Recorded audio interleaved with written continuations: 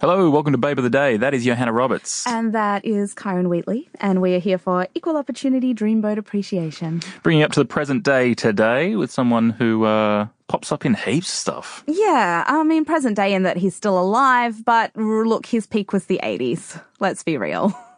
We're talking about James Spader.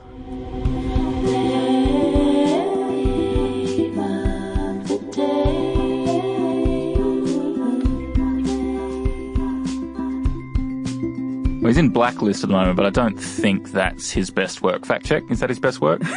No. No. What's his peak? To me, peak James Spader is like 1980s villain Spader. So let's get a little bit of fact check here. Where's he from? When was he born? What's his deal? So I was looking up his No Ally pressure, McBeal Miles. career. James Spader's or David E. Kelly's? James Spader. Was he in Ally McBeal as well? Yeah, he was in Ally McBeal, and then he moved. He's in all David E. He Kelly was in stuff. Alan Shaw, so he was in Boston Legal. Yeah. Yeah, and he was also in The Practice. Oh, I didn't watch any of those shows. I watched them all with my mum.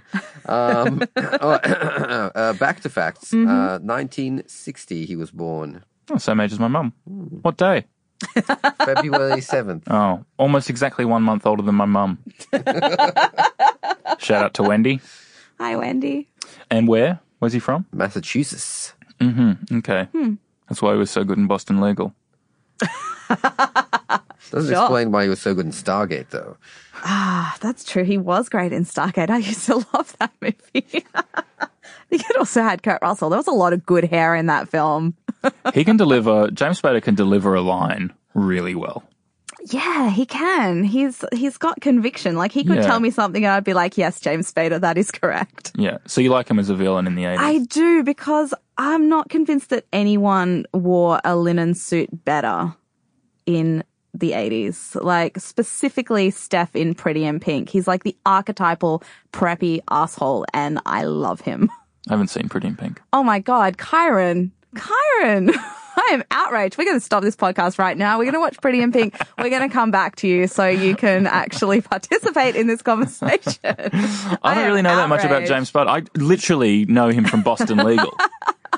That's what I know. Okay, so the two things you should know him from, and this is just entirely subjective, apart from Stargate, is definitely Pretty in Pink, which was like the John Hughes movie that John Hughes didn't actually direct, and Secretary, which was this amazing S&M love story from the early thousands with Maggie Gyllenhaal, and it's amazing. It's just this really, really great film. Wait, fact, you're wrong. What about Sex, Lies, and Videotape?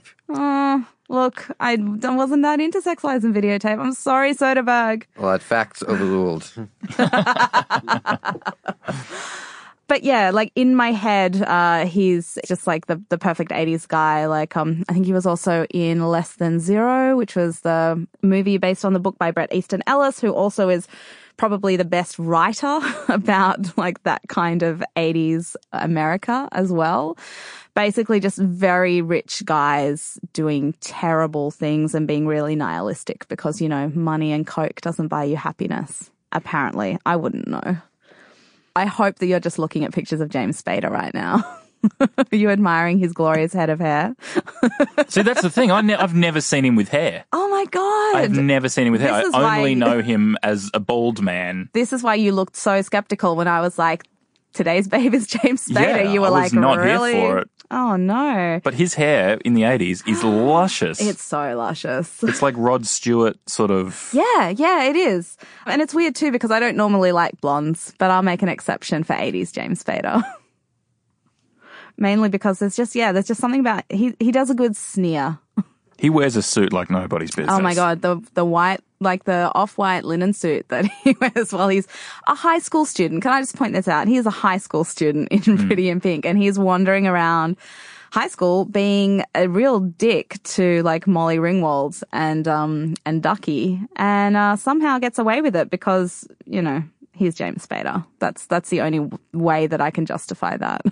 Oh shit, he was also in Crash, which is a really like great fucked up movie Which makes me think, kind of looking back at James Spader's filmography, he really specialized in playing like pervy weirdos. I think that was his real calling for a while, for sure. Now he plays bald lawyers, but previously he always played really kinky guys, which, you know, I'm here for that.